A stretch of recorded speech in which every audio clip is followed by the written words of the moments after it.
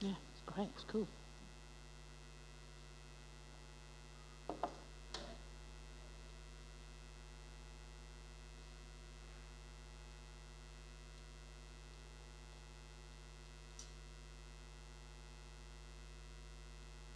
All credit to Matt this morning and Chloe in Sunday Gang as well for doing the youth camp out. We'll not call it sleep out because that would be inaccurate.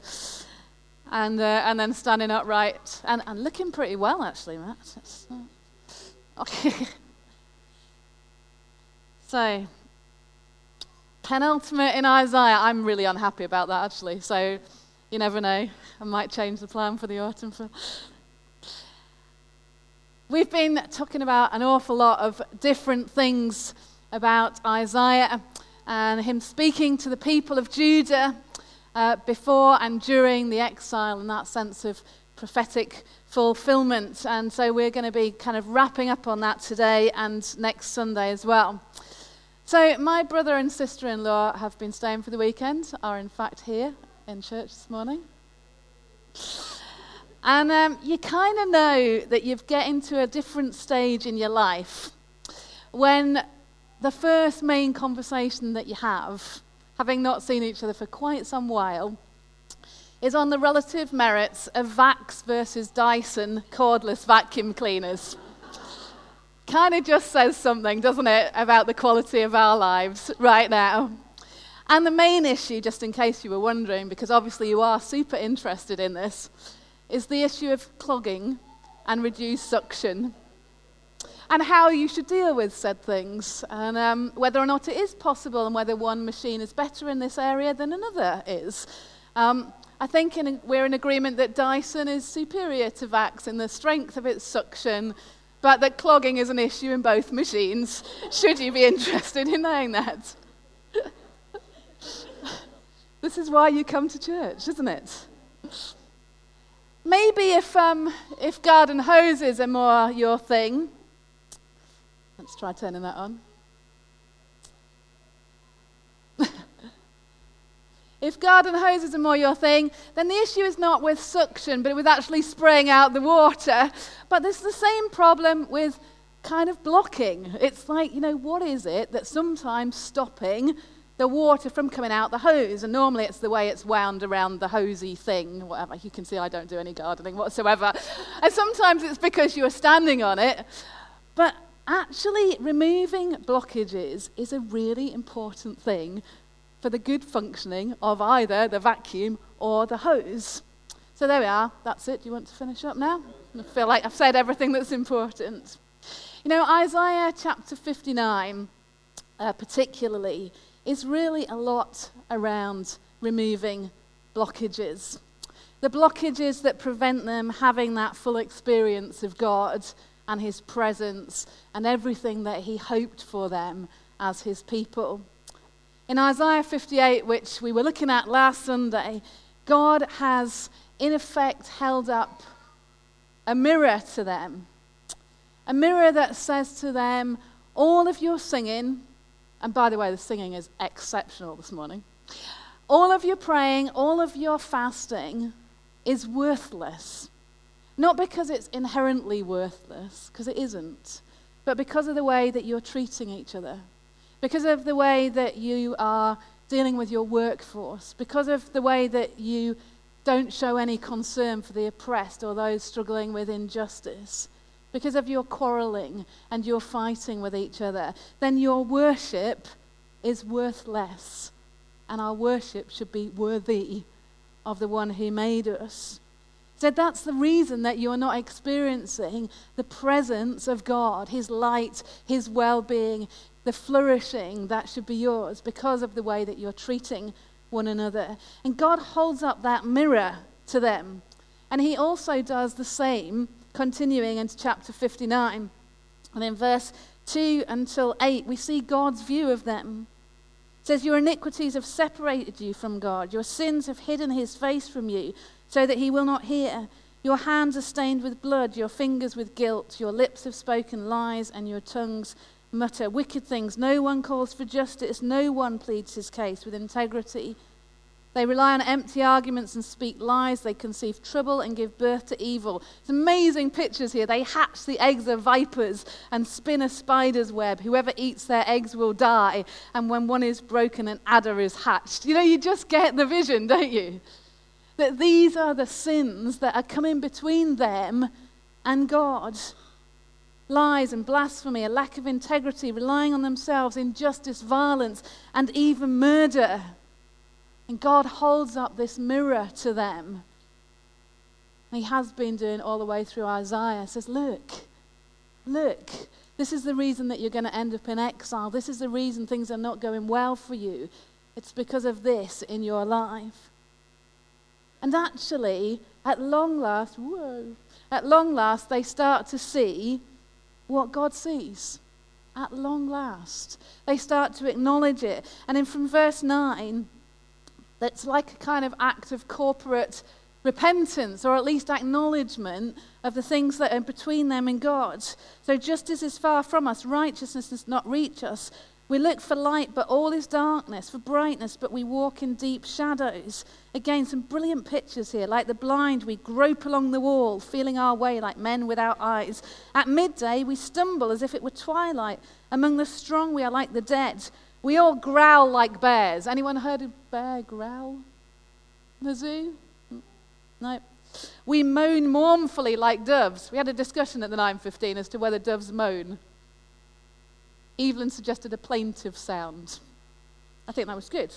We look for justice but find none, for deliverance but it's far away. And then they go on, for our offences are many in your sight, and our sins testify against us. That's all God ever wanted to hear, He only outlines them all because they will not hear, because they're so stubborn, because they won't look in the mirror and see what He sees. All He wants to hear from them is, we have got it wrong. We haven't pursued you and your way for our lives. We've gone the other way. We've been rebellious and stubborn and independent. We've lied. We haven't put God first. That's all He wants to hear. And at that very moment, He turns towards them. We don't need to put a long list of every sin that we have ever committed before God. Frankly, it's a complete waste of time because He knows anyway. We might need to do that for our own sake. We might want to do it. But God knows, and all He wants for us is to say, I haven't got it right before you. I haven't got it right. And they got to that place. They got to the place where they could see the consequence of their behavior meant that they weren't experiencing all the wonderful things that God had for them to experience as His people, making the difference that He wanted them to make. Bye, Samuel. And if we just flip over to chapter 60 for just a moment before we get onto the good bit. Because Isaiah uses this image. It says in the version we read, see, darkness covers the earth, and thick darkness is over the peoples. But actually in some other versions it says this, darkness covers the earth like a shroud, which is such a strong image, both kind of at a personal level, because we know that you only cover someone with a shroud when they are dead. So this image reminds us that this darkness that covers the earth like a shroud is around a darkness that brings death. There is no life, there is no light, there is no hope. There's only separation and alienation and barrenness and death and decay. This darkness covers the earth like a shroud. And from God's perspective, He is looking to the earth and He sees injustice and violence and alienation and the worship of idols and oppression and rebellion and pain and sorrow and suffering. And it feels like darkness covers the earth like a shroud. And yet, for the whole of Isaiah, and actually for the whole of God's word on human history, God has said, there is a light at the end of the tunnel.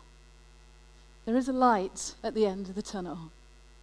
Now, some of you might be in a tunnel where the light looks suspiciously like a train right now. But God's word to you is, there is a light at the end of the tunnel. The darkness will not always rule over the light.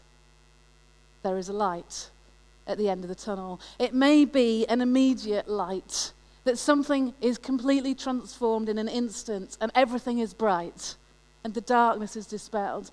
Or it may be an eschatological light. Not exactly certain what one of those looks like, but it may be a further along the way, a very far along the way. At the end of time, the light is that Jesus comes again, and there is no injustice, and there is no oppression, and there is no debt, and there is no pain, and there is no breakdown of relationships, because there is a light, and all will be well. The people don't seem to have grasped much about why they're in the situation they are, despite Isaiah speaking for 60 chapters about it. They don't understand why they're under attack from the Assyrians or the Babylonians or the Persians. They don't understand why they're in exile. They don't understand why they're not experiencing their identity as God's people and all that He has promised. And so they wonder to themselves, well, maybe God's arm is too short, kind of, pictorially. Maybe God's arm is too short. Maybe He's got a little bit hard of hearing recently, and when we've been shouting at Him, He hasn't heard. Maybe He's too weak. Maybe He's powerless. Maybe you've had that thought. Maybe God's arm is too short for my issue. Maybe God's not listening. He's hard of hearing to the things that I'm talking to Him about. Maybe He's too weak. Maybe He's powerless.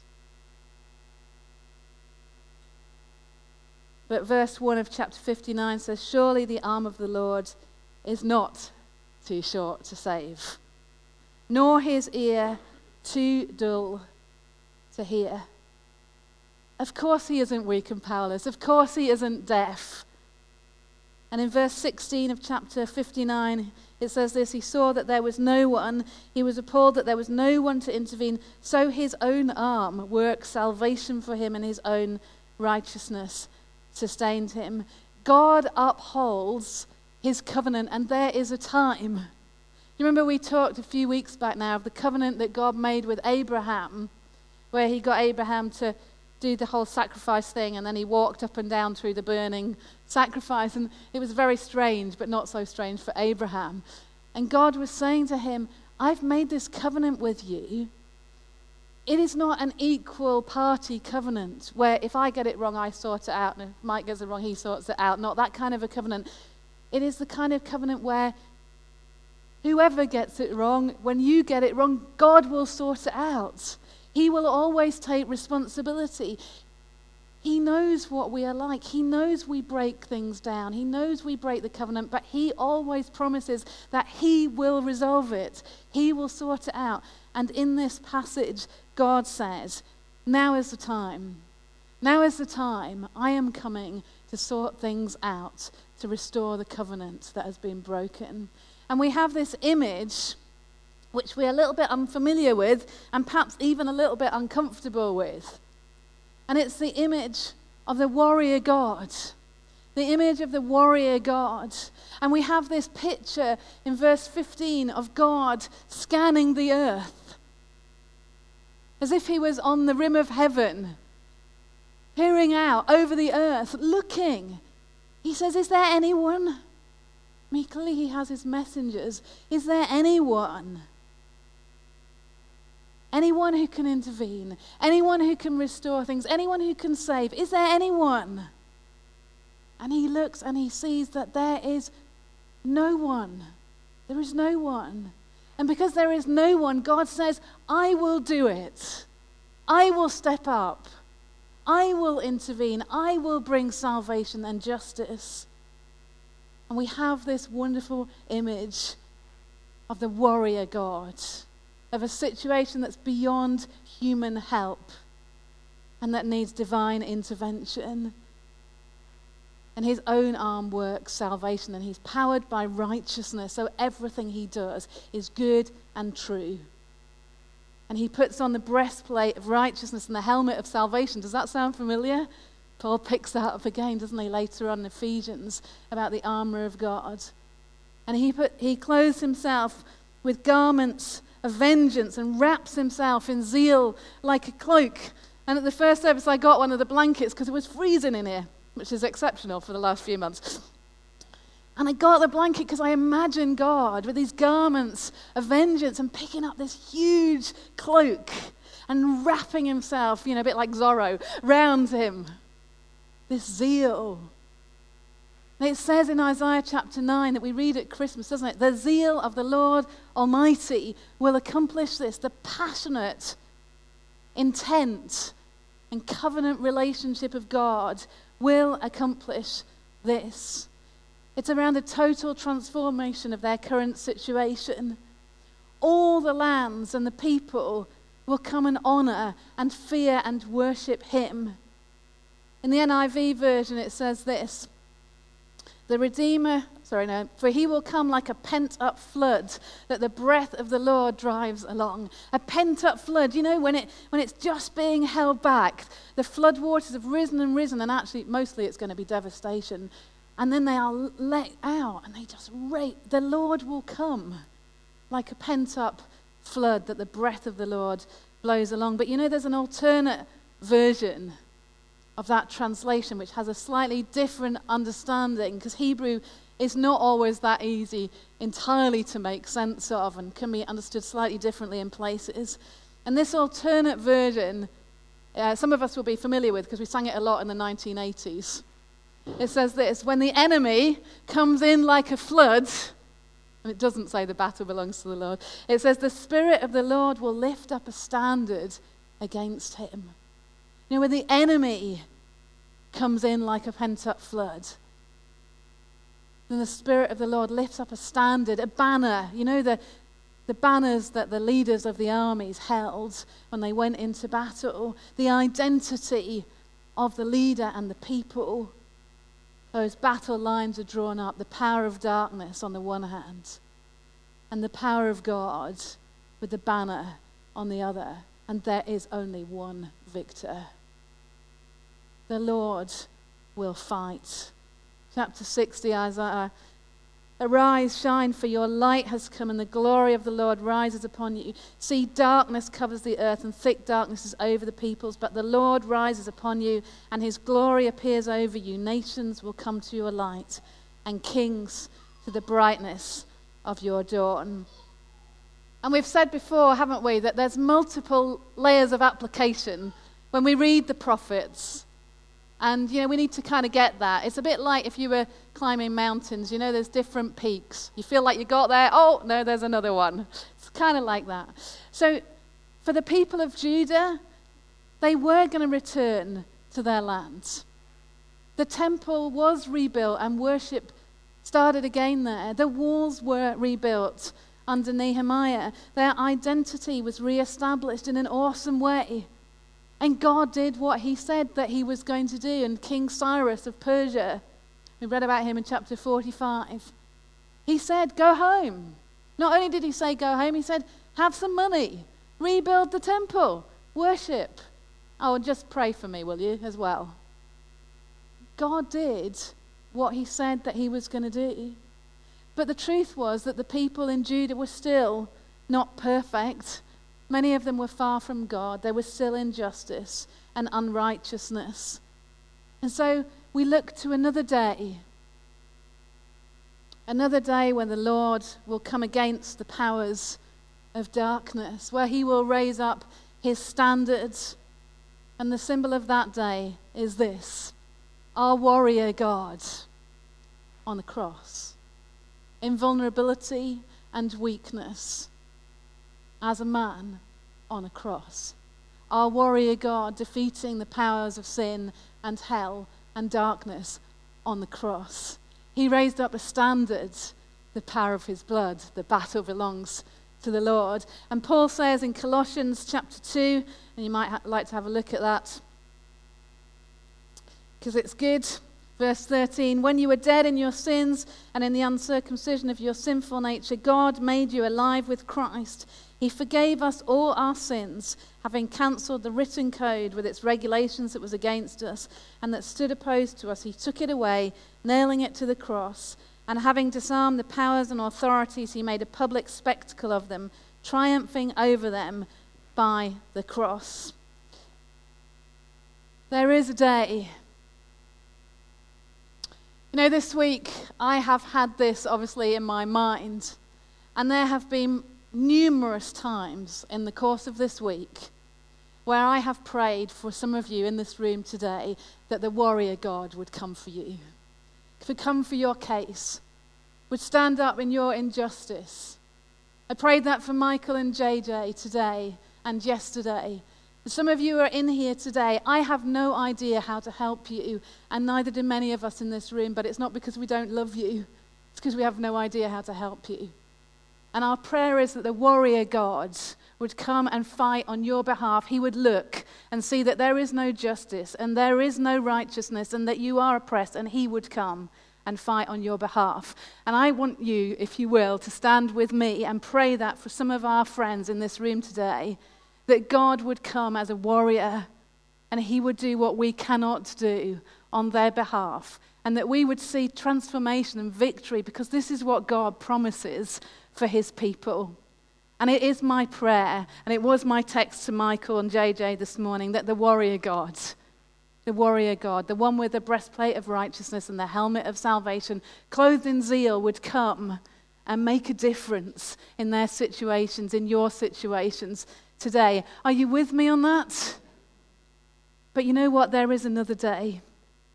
Another day will come where our warrior God will come for the last time.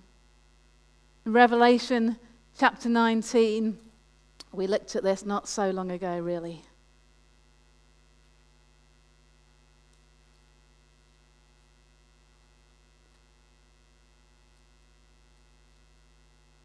It says, I saw heaven standing open, and there before me was a white horse whose rider is called Faithful and True. See, this is our eschatological light. That's what one of those looks like. With justice he judges and makes war. His eyes are like blazing fire, and on his head are many crowns. He has a name written on him that no one knows but he himself. He is dressed in a robe dipped in blood, and his name is the Word of God.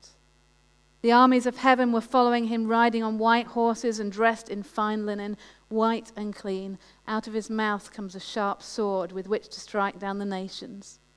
He will rule them with an iron scepter. He treads the winepress of the fury of the wrath of God Almighty. On his robe and on his thigh he has this name written: King of Kings and Lord of Lords. Another day is dawning. There is an apocalyptic sense to this, of lifting the veil between heaven and earth of what is to come, of showing us a reality that is ongoingly real, but we don't experience all of that yet. There is a sense of this being of the end times, when we fully see things as God will make them be.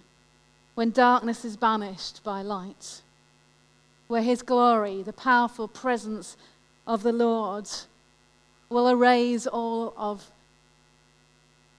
the shroud that covers the earth, where the nations will come and bow down and worship before him. The nations of Midian and Ephah, of Sheba and Kedar, of Tarshish and Lebanon, of each nation of the world. We saw that, didn't we, when the Magi came and they worshipped the baby. What did they follow? Light. And even in Rome, not 4 centuries after the crucifixion of our warrior God on a cross, Constantine the emperor said, we should all really worship Jesus now. There is a day full of radiance and joy, when people will bring gifts and rebuild, and the gates will be open, and it will be a day of praise and of salvation. Sometimes we just need to be reminded that whatever injustice we experience or occurs in our community, in our nation, across our globe, there will be a day when it will be eradicated and when every person will be vindicated in the presence of God. And it may not be what we see this side, but there will be a day when some of you will stand heads high, knowing that you are vindicated by the glorious presence of God. There is a vision of a new Jerusalem. It has strong parallels with Ezekiel chapters 40 to 48, and of course with Revelation and the new Jerusalem that will come. This is something to look forward to. Really, I think it is. I'm looking forward to opening BBC News and only having good news there. I'm looking forward to speaking to each of you and speaking to myself and us not being broken and battered and ashamed and hurting. Because there's healing and there's cleansing and all tears are wiped away and there is no more death or pain or sorrow or sighing. This is a vision worth looking forward to. And this passage, and really so much of Isaiah, is really about fulfillment. It reminds us in chapter 55.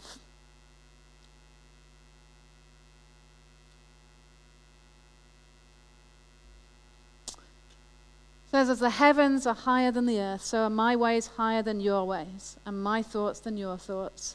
As the rain and the snow come down from heaven and do not return to it without watering the earth and making it bud and flourish so that it yields seed for the sower and bread for the eater, so is my word that goes out from my mouth. It will not return to me empty, but will accomplish what I desire and achieve the purpose for which I sent it.